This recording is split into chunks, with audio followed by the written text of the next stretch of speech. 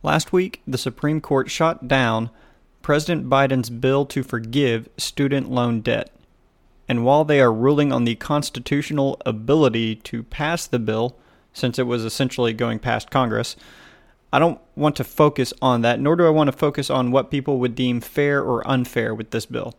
In this episode, what I want to do is I want to talk about the financial reasons you should actually not want a bill like this to pass.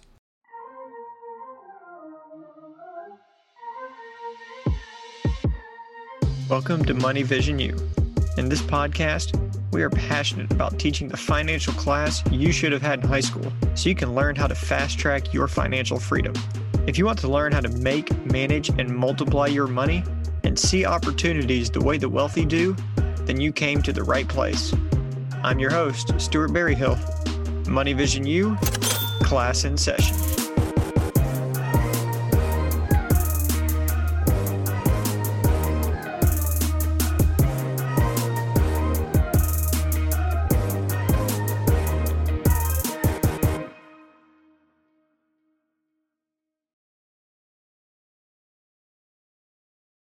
Now, backstory is the president was looking to pass a bill essentially in which they're going to give people with student loan debt $10,000 or $20,000 to forgive student loan debt. And I say that you should not want that money for financial reasons. This can be an alternative thought, so you must be thinking, why would I not want that money just dropped into my lap? That is free money. They're just giving it to me. Well, here's what you have to know. There is no such thing as free money. Anytime, and I repeat, anytime, an institution or a business, like a bank, credit card, company, and then, yes, the government is also a form of a business or an institution, anytime they are giving money to somebody, that is a form of credit. And here's the thing with credit. You always have to pay it back with interest, barring some promotional offer for a period of time that a credit card company might offer or something like that. You borrow from the bank or credit cards, that interest comes in the form of a rate. Sure, we'll give you $5,000 or whatever the number is. That's your credit limit that you can borrow from us. But you have to pay that back, plus interest for any statements you had a balance on what you borrowed. Now, people understand that. They understand that concept of paying interest on lines of credit or credit cards that a bank may give you. But in reality, it is the same exact thing with the government. The difference is the government does things in a more sneaky way on how they collect their interest. Remember, the government is a business just like anything else.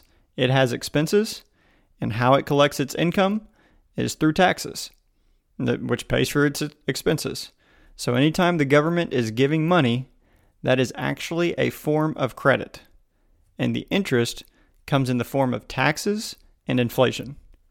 Now, I did an episode similar to this regarding stimulus money that was handed out a couple of years ago, and it's the same exact concept. Good debt versus bad debt. Good debt, reminder, continually puts money into your pocket. Like a real estate deal, whatever it is. You have residents paying down your debt and you're making money from it. Bad debt, on the other hand, takes money out of your pocket. So you may be thinking, oh, but it doesn't take money out of my pocket. It's just giving me $10,000 or $20,000. Sure, it's a short-term gratification for a long-term pain. And you're not even controlling the interest on this one. You can choose the banks you go to and the credit card companies you go to and see the interest rates that they're going to charge you. This one, you don't really know what's going to happen. Because, well, let's just say we shouldn't trust the government with money considering it's like $31 trillion in debt. So if a $480 billion bill like this gets passed, or whatever the cost was of that bill, I'm pretty sure it was that $480 billion number, but you would be paying that back through taxes and inflation. And I mean, let's look at where we are at with inflation right now. How's the price of groceries, rent or real estate, building materials, and other goods and services now compared to just 2 or 3 years ago? It has drastically increased, or technically the value of the dollar is decreased. Now, is all of that from stimulus money that was handed out, the billions of dollars of that, a couple years ago? No, not at all. There's other reasons. But if money is going to be given from the government, Remember that that is an expense, and they need more income to pay back that expense. Yes, they say they would want to tax the wealthy to pay other people's college. It would come from the 1%, the top 1%. It wouldn't go on the poor. First, that's inaccurate because inflation hurts the poor class the most, and a bill like this would cause inflation, more inflation. Second, you can't tax the top 1% or whatever you want to call it because their money is what is called illiquid, and it's tied up in assets. It's not technically brought to the market. Now, when it gets liquidated, then they tax the government taxes the crap out of it, like they did with Elon Musk. I think he paid like $11 billion in taxes, whatever it was, that one year when he liquidated some of his stocks. But many of them have wealth tied up inside of assets, so it can't be taxed. For example, if you have money inside of your home mortgage, then you're not being taxed on the price of your house or whatever it is. Yes, you pay property taxes, but not like income taxes. It's the same thing for the wealthy. If they own a lot of real estate, it's the same concept. We'll have an episode going into more detail on that later, but that's the second thing. You can't just tax the top 1% like that. If you tax their business, then they just put that on payroll taxes, or they just increase the cost of what their good is that they sell, and that just goes to the consumer. So they're going to find a way to keep their margins one way or another. But then the third issue with this and saying you're going to tax the top percent, so the people who really would eat the most in taxes would actually probably be high-earning professionals like doctors and lawyers, because those are the easiest people to tax. It's high-income earners, paid through a paycheck, so to speak. And they say that 65 to 70% of the student loan debt is from higher forms of education, like law school, med school, PhDs, things like that. So these are the people who would be getting some of the money, but they would be really getting hammered because they'd be taxed for taking that money as student loan forgiveness.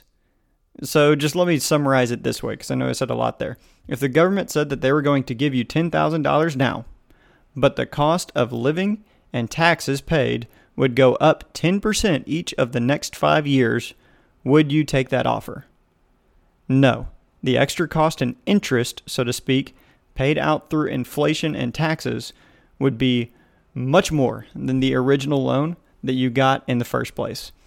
And in reality, we can give the analogy of saying, hey, if we could go back to 2020, obviously COVID hit, but, we were handing out this stimulus money, and maybe jobs shouldn't have shut down or businesses shouldn't have been forced to shut down, things like that. That's an issue for another time in another episode. But let's just say that stimulus money wouldn't have been handed out, and the prices of goods and groceries would have stayed where they are or where they were at then. You probably would have not wanted that stimulus money, that $1,000, $2,000, whatever was handed out to you, if the cost of living went up by $5,000 that year. The math doesn't work out to make that a beneficial deal for you, the consumer. But it's a good way for politicians to try and earn votes because it sounds good. It's something that's easy to run on. It looks like you're doing something, but people don't look at the cost-benefit analysis of something like that. Please remember, there is no such thing as free money. Any money that drops into your pockets, whether it's a bank, a credit card, or the government, is going to be paid back with credit. That is a loan. The government just does it in a more sneaky way. Now, one thing I will say is part of the problem is high college cost or high cost of tuition. And I'll just make this quick rant here before we close out this episode. To me, the problem of high college cost goes to just the supply and demand problem. I personally think that we way too much force college onto people because we just think that that's the only path to success. And I think that's an older generation thought. And there's jobs that you definitely do have to go to college for. Being a lawyer, doctor, engineer, things like that, you got to go to college for. But there are plenty of really dumb majors out there. Sorry, I'm just being brutally honest. There's just really dumb majors out there as well that are just a waste of time and money. But many think that college is the only path to success, when in fact, There are so many alternative routes to success than college, whether it's vocational school or trade school, like being an electrician or maybe an auto mechanic or just beauty school, whatever it is. There's starting a business with labor. Like, you can be 18 and you can have a lawn care business. You can have a painting or a power washing business. Anyone can figure those things out. Now more than ever, there are so many ways to make money. But college is so pushed on people, and then we hand out student loans to people when, to me, you should have to qualify for those, maybe at least based off grades in high school or something, rather than just being able to take money for student loans and then you may not even finish college or not even want to go to college 2 years into it, something like that. I think there should be a better student loan qualification process. But just a little FYI for you. Student loans, collecting student loan interest, is actually one of the top forms of revenue for the government. So yeah, they like to hand those out because it's a top form of revenue, but they don't qualify people like they should, in my opinion. But long story short, if demand wasn't so high on college and people realized more and more that there are so many different alternatives, not to mention just looking at the return on investment from the education that they're paying for, then I'd bet you that tuition cost would go down. This episode isn't to talk about the politics of this student loan bill. This episode and this podcast is here to sharpen the money vision and look at the economics if government was to pass a bill like this, or propose a bill like this and analyze it. Just remember that anytime a business or institution gives money, it is a form of credit, and credit is always paid back with interest. Thank you for listening to this episode of Money Vision U. If this is something that added value to you, then please subscribe, leave a review, and share. We are passionate about teaching financial literacy so you can learn to take control of your financial future. If you want to learn more, then follow us on social media platforms at MoneyVisionU. We look forward to catching you in the next class.